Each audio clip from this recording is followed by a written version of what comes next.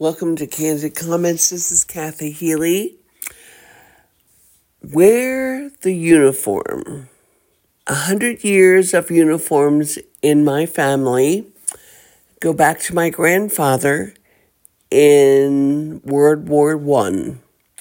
My father and my uncle in World War II, my father fought in the Battle of the Bulge in Belgium.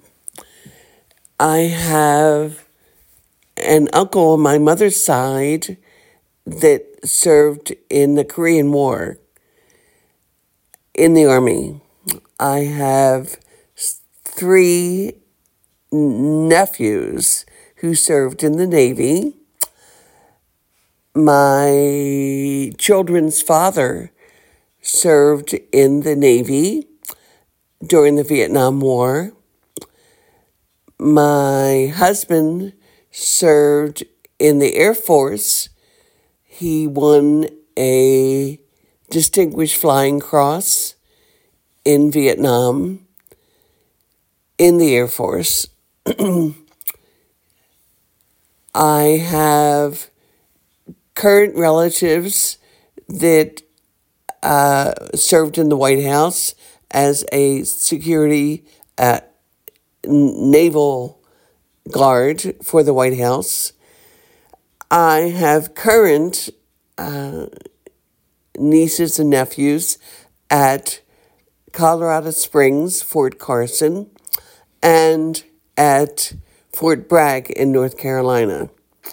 Way back is my family. So when I tell you I volunteer at the USO and give back to the military, you'll know why.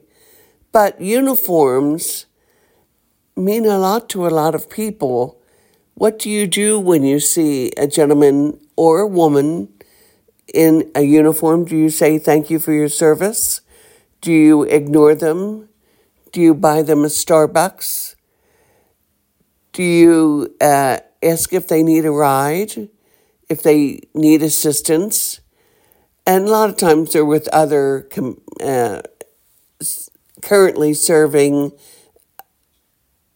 military people. And they're with usually a group of people. They're not usually alone. Sometimes they are. But if they're in uniform, a lot of times they're carrying orders. So, what does a uniform mean to you? Does it mean stand up and pay attention? Does it mean thank you for our freedom? Of course, you know freedom isn't free. And how far does your family go back? Or do you have military service in the history or background? You know, we may very well go back to the Civil War, and I haven't checked that. Or French and Indian War. It's hard to say how far our family history went back. But uniforms are important, but not just military. We have the police in uniform. One time I was in one of the casinos, and there were about 12 police officers sitting having kind of like a meeting, like a breakfast meeting or something, probably at the end of a shift. And I went over and picked up the check for all 12 breakfasts. Of course, they were shocked. If I'm in Starbucks or I'm in Walgreens or I'm in Dairy Queen, I will walk up to the cashier and say, I will take that check. It's the least I can do. Not everybody can do that.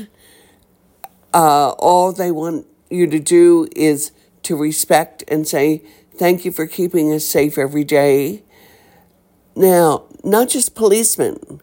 We have firemen. We have security officers. We have security officers on bikes. We have so many people, security officers in our casinos, especially here in Las Vegas. But throughout the United States and throughout the world, we have officers in airports and in plainclothesmen. in plain clothes. They are there to protect. We also have people on the street walking a beat, and people in uniform often mean the postman, the person delivering our mail. They're not protecting us, but they're giving us what we need. And so they're another person in uniform that we often forget, and we often just expect them to be there. A person in uniform means to me that they have given the right to work and given for the protection of me, my family, children in the neighborhood, seniors in the neighborhood, and our government officials. So a person in uniform, it just, for me, and that's not everyone, is important.